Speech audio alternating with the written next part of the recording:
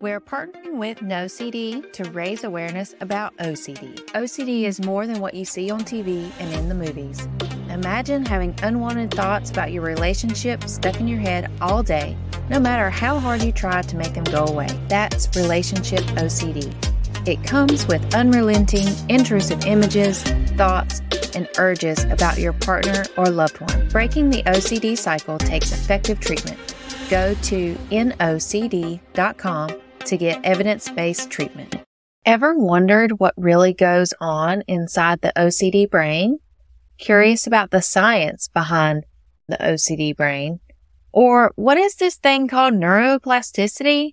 What if your loved ones could understand the OCD brain, and this leads to getting greater compassion and support? We're going to be talking about all of these things and more in today's episode. Hi, I'm Erin, licensed clinical mental health counselor and OCD specialist. I'm also a Christian, wife, mom to 3, and small business owner, helping those who are overwhelmed by stress to climb out of that valley and enjoy the view. Reheat your coffee and pop in your AirPods to learn how to boss up to OCD. You've heard me talk about the importance of getting the right treatment for OCD. And one study found that OCD was missed in 70% of patients. It takes an average of 14 to 17 years for someone with OCD to be correctly diagnosed and find appropriate treatment. Not getting the right treatment can lead to prolonged suffering. We're going to be talking today about the brain and get an overview, a simplistic overview of how the brain works when you have OCD. Because neuroimaging is showing that an OCD brain does look different than someone who does not have OCD. It's not your fault that you have OCD. The different parts of your brain are not communicating the way you need them to. Normally, you can flip a light switch and feel like the task is complete. However, someone with an OCD brain will feel like that task is incomplete. Not only is it incomplete, your brain is going to take it to another level that a catastrophic event will happen because that light switch was not switched off, quote unquote, correctly. Our brain does really well in creating stories and narratives. In fact, our brain really latches on to stories. Even when you're in church, you're going to be present for the message. The preacher is sharing the scriptures and the verses, but you're not going to necessarily remember what the preacher said. You're going to remember the stories he shared. So our brain is designed to keep us safe, help us survive, and help make sense of our crazy, chaotic world. With your brain, and if you have OCD, you may be experiencing like this byproduct of your brain's inability and reduced ability to appropriately shift your attention. Remember in episode 3 when I was talking about intrusive thoughts, and the vast majority of people are not bothered by intrusive thoughts. These thoughts that create intrusion, they view them as benign and let them pass. But someone with OCD, the brain latches on to those intrusive thoughts and really brings a lot of attention to those obsessions and ideas. There's a decreased connection in the front part of your brain, and we'll refer to that as the frontal lobe. The frontal lobe is broken down into one other subpart here called the prefrontal cortex. Imagine this. The front part of the brain, the part that's right behind the forehead, connects to another part of the brain called the amygdala. The amygdala is a deeper part within our brain. This communication between your frontal lobe and the amygdala they're not firing, connecting, communicating the way they need to. Your brain may form what we call cognitive errors.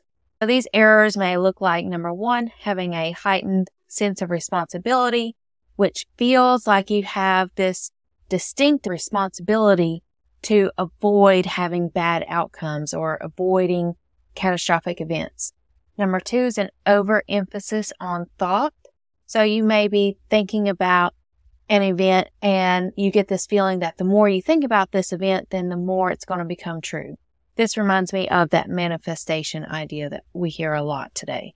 Number 3 is controlling thoughts. So feeling like you can have full control over your thinking, and by doing so, that's going to create some sort of outcome in the real world or in reality that you can control with your thoughts. Number 4 is an overestimation of threat, meaning like these bad outcomes have a high probability of occurring and creating disastrous consequences. Number 5 is perfectionism, that if your actions are not done exactly the right way, then you're going to experience some sort of intolerable event, something that you can't, put up with. Number 6 is an intolerance of uncertainty. So this means that you need to be fully reassured that these bad things will not happen. So let's talk about what happens whenever we're first experiencing anxiety. And that is going to come from our flight or fight response. So what is the fight or flight response? This is a primitive instinct that we all have. With the fight or flight, it's a physiological and psychological reaction that occurs in response to a perceived threat or danger. It's an evolutionary adaptation that our body does in order to prepare us when confronting a threat. Either we're going to fight this thing or we're going to flee, which is the flight part. So we're going to run away. But here's a breakdown of those key components of the fight or flight response. First, we have that perception of the threat, meaning the brain, particularly that amygdala. The amygdala is the part of the brain that's deep within your brain that will perceive the threat, and this threat can be real or imagined. The amygdala will start to send signals to the other part of the brain that we need to get ready for this fight or flee response. So it's going to start to trigger a rapid response for your survival instincts. Number 2, once the threat is detected, we are releasing neurotransmitters, aka brain chemicals like adrenaline, cortisol, and norepinephrine into our bloodstream. Number 3, this gets into those involuntary bodily functions that you feel.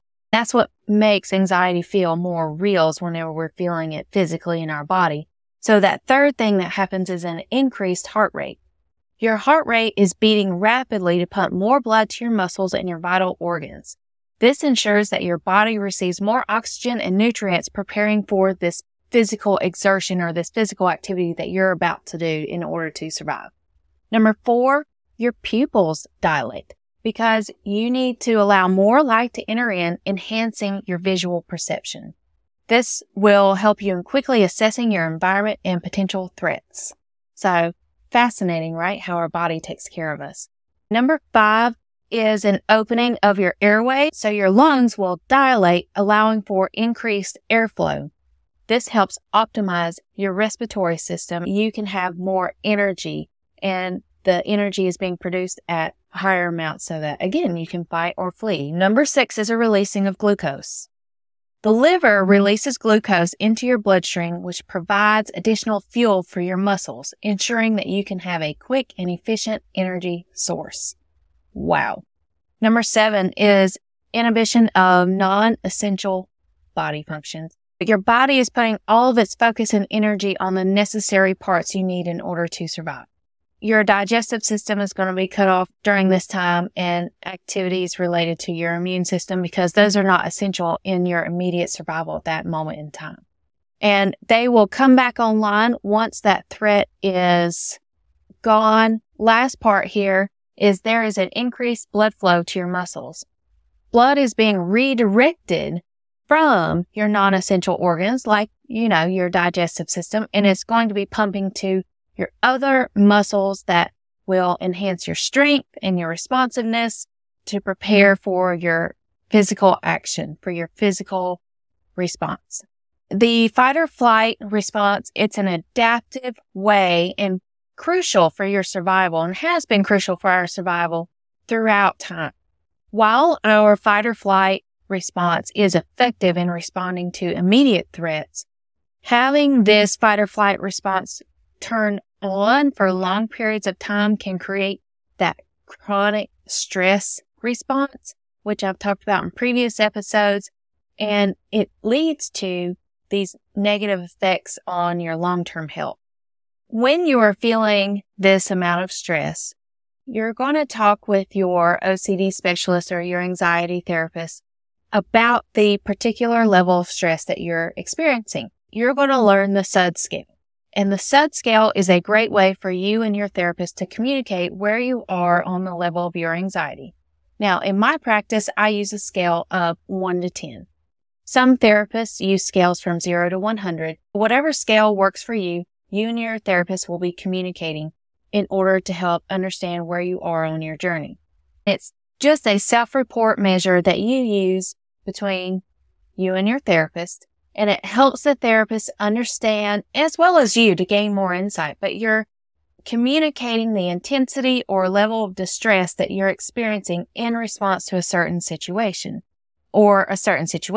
thought, or feeling. So, this scale is often used in therapeutic settings, and you'll especially experience this scale when you're doing cognitive behavioral therapy and exposure and response prevention. All right. And so when I'm asking you to rate your experience of distress, it's all relative. And I do come across many patients who say, well, I feel silly for feeling this way. And I want to normalize, like, it's okay. It's okay. Your fear is your fear. And we're here to address your fears, not your neighbor's fears. Okay. Or what your neighbor thinks of your fears. No, we're here to talk about your individual stress. So here's the breakdown and the general interpretation of the SUD scale. And you can also think about it like a bell chart or a thermometer. So with that thermometer, a 1 means minimal or no distress. A 2 or 3, mild distress. 4 or 5 is moderate distress. 6 or 7, significant distress. 8, 9, 10, severe.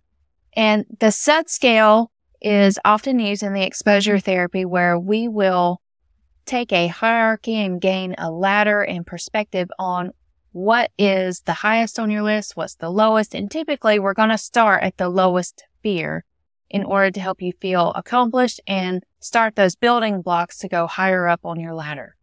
For example, when we're treating phobias or anxiety disorders, a person is going to be exposed to their feared object or situation while simultaneously sharing their distress on the SUD scale. If you have a fear of spiders, you're going to say, oh, even like looking at a spider will put me at a 7. But if I have to hold a spider, I'm going to be at a 10. And so this helps communicate where you are in your stress. And then let's say we do engage in that exposure of looking at a spider. You're going to say, yes, I'm at a 7.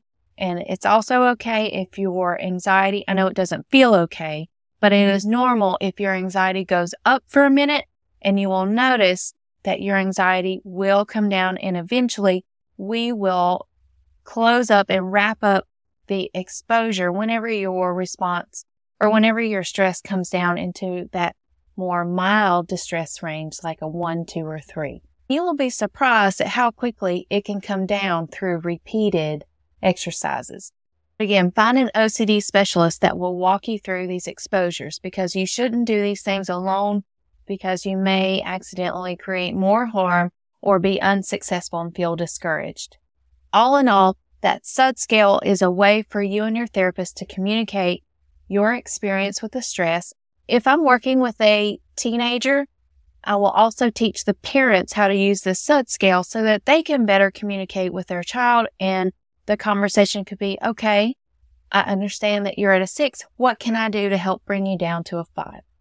It can be a valuable tool for assessing how effective the therapy is, or understanding what coping skills we can use, or the coping skills that are helping whenever we are experiencing that distress.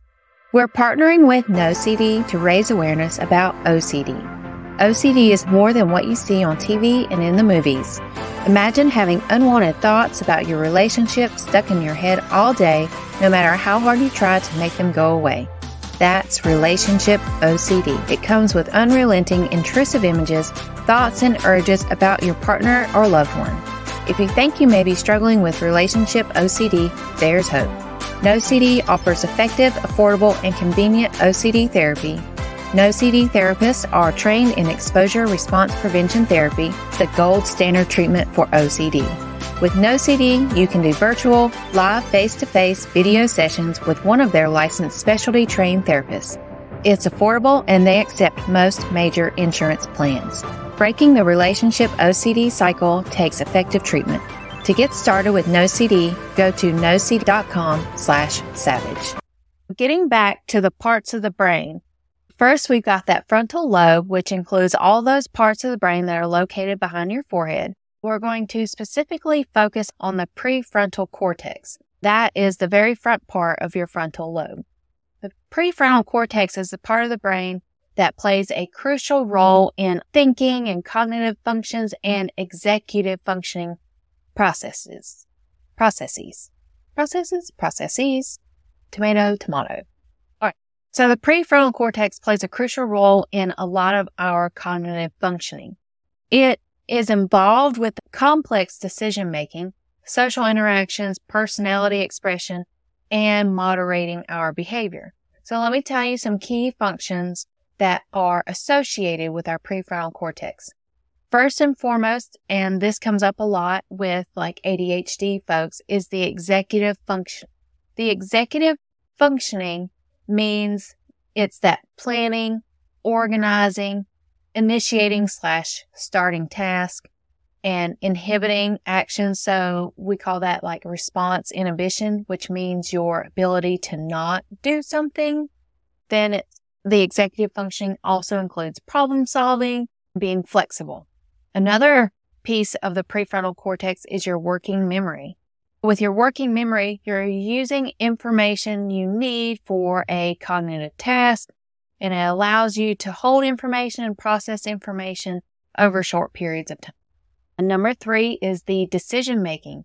So you are able to assess potential outcomes, evaluate consequences, and it helps you make an informed decision based upon either your past experiences or future goals, etc.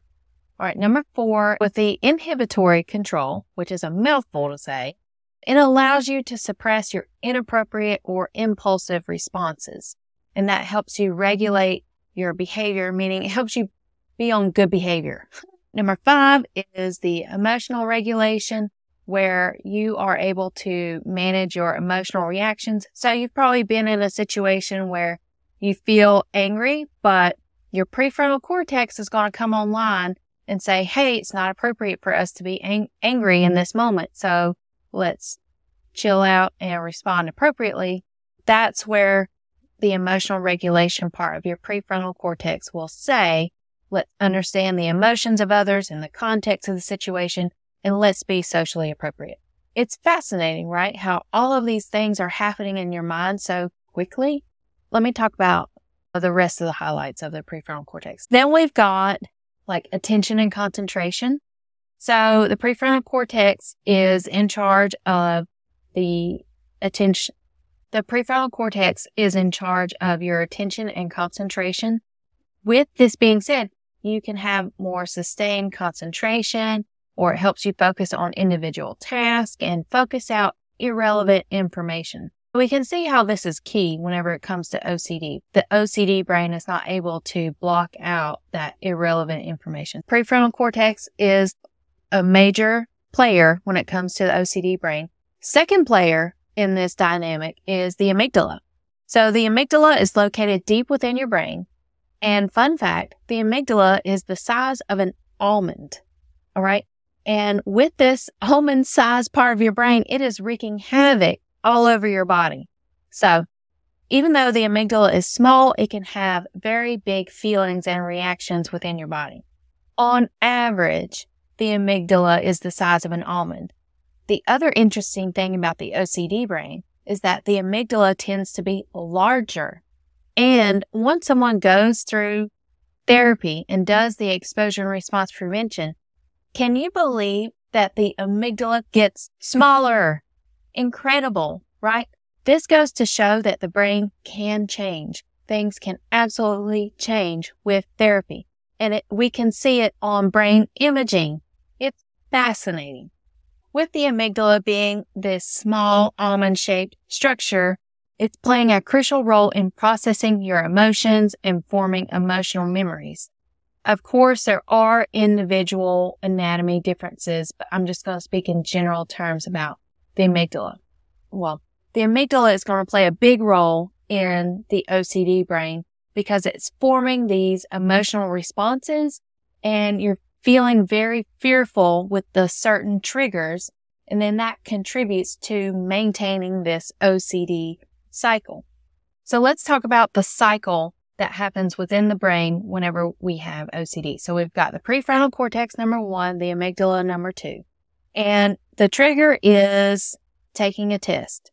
So our amygdala starts to set off signals that we are in danger.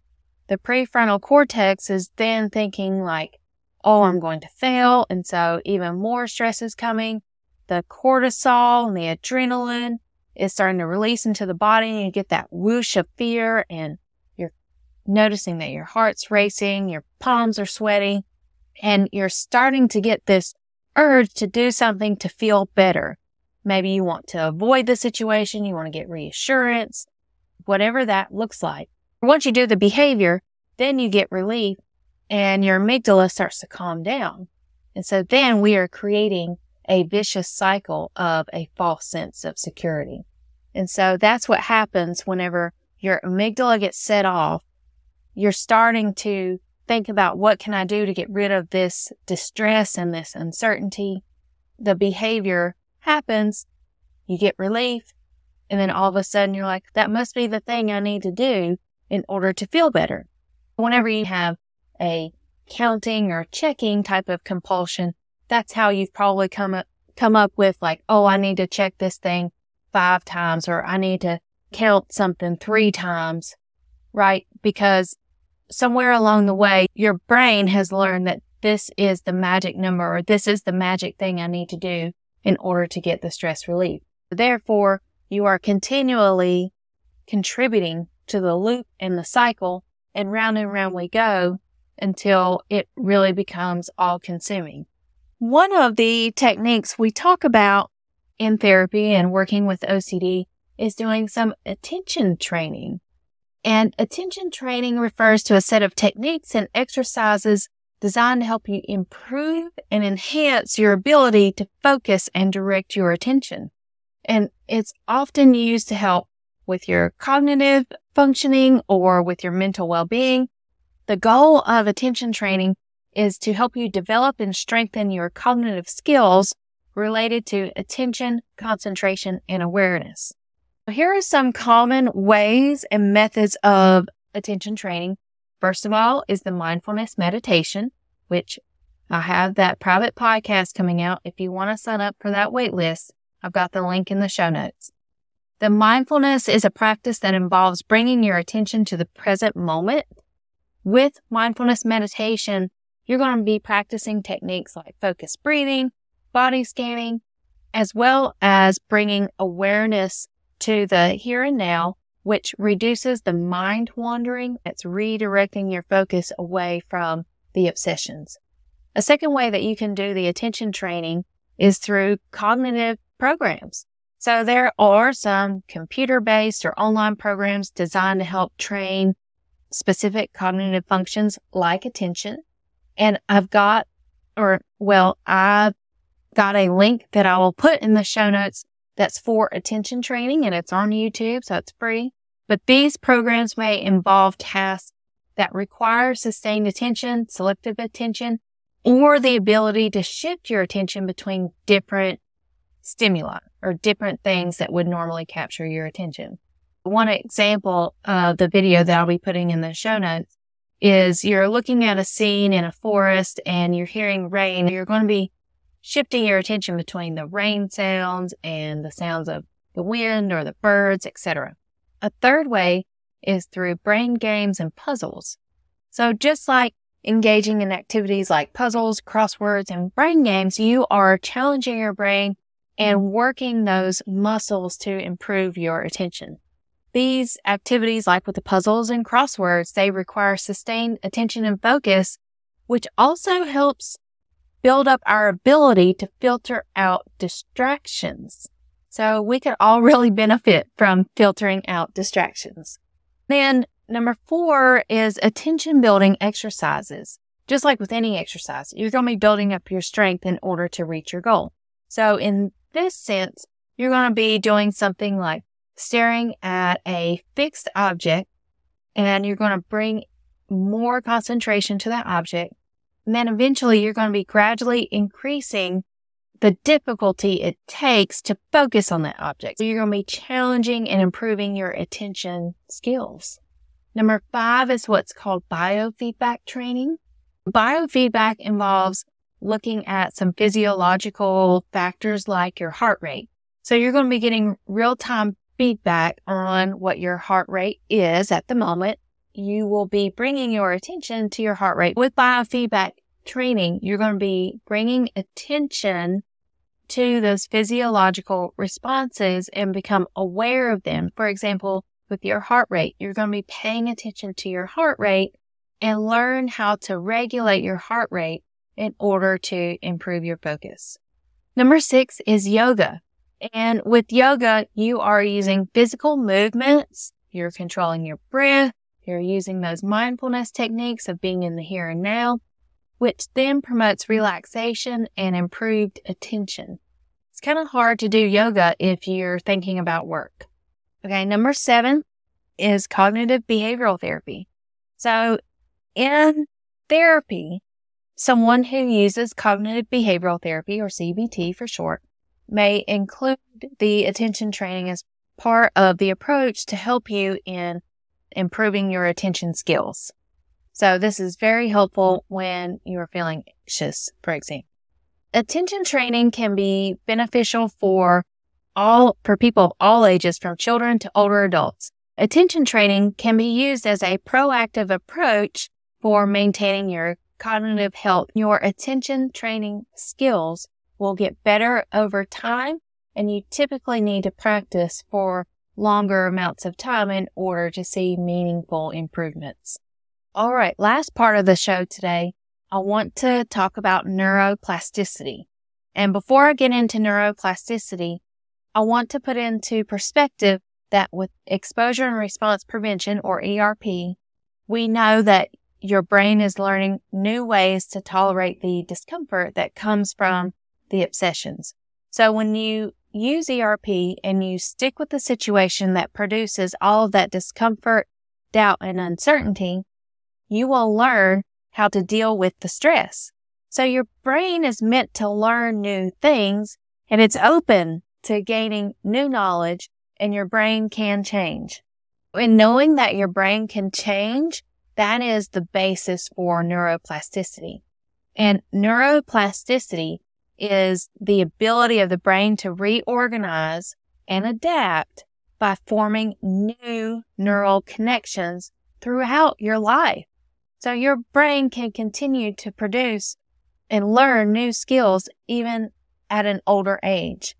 So with neuroplasticity, it can also help in recovering from injuries, but mainly, and especially with the focus of OCD, it can adapt to changing circumstances. So while neuroplasticity is more profound during your early developmental years, research has shown that the adult brain remains capable of significant changes even throughout life. All right, some ways that you can achieve this neuroplasticity effect is through cognitive training, like going through therapy and working with a cognitive behavioral therapist. It's also doing physical exercise, and then those other forms of learning that I mentioned earlier. All of those activities can induce the changes in your brain, which then just, again, re-emphasizes the importance of lifelong learning and engaging in brain health. That's all for today's episode on the OCD brain. Go to my website to find the research I'm referencing in today's episode. You can find this specific episode on my website at valuedriventherapy.com/blog/the-OCD-brain. While you're at my website, scroll to the bottom and sign up for my email newsletter. Remember, you are more than your thoughts. Next month, I'm going to be talking about relationship OCD. We've got Valentine's Day coming up, and Valentine's is just such a fun way to talk about love and relationships, but it also very much shows up for an OCD sufferer and impacts and intrudes on those romantic relationships. So if you are experiencing relationship OCD, I'm going to be talking about all of those things next month in 4 parts. So we're going to be looking at topics like feeling afraid of losing your relationship, or experiencing self-doubt or doubts that you love your partner even though you've been together for 10 years. We'll also be talking about the moods and uncertainties that come up in your romantic relationships, as well as what to do and say if you are a partner of someone who has OCD. We're partnering with NoCD to raise awareness about OCD. OCD is more than what you see on TV and in the movies. Imagine having unwanted thoughts about your relationship stuck in your head all day, no matter how hard you try to make them go away. That's relationship OCD. It comes with unrelenting, intrusive images, thoughts, and urges about your partner or loved one. Breaking the OCD cycle takes effective treatment. Go to nocd.com to get evidence-based treatment.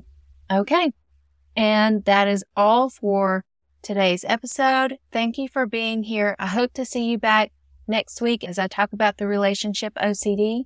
Remember, you are not your thoughts. Keep thriving, and I'll see you next time. Thank you for listening to today's episode. This information is intended to be helpful and not a substitute for professional counseling.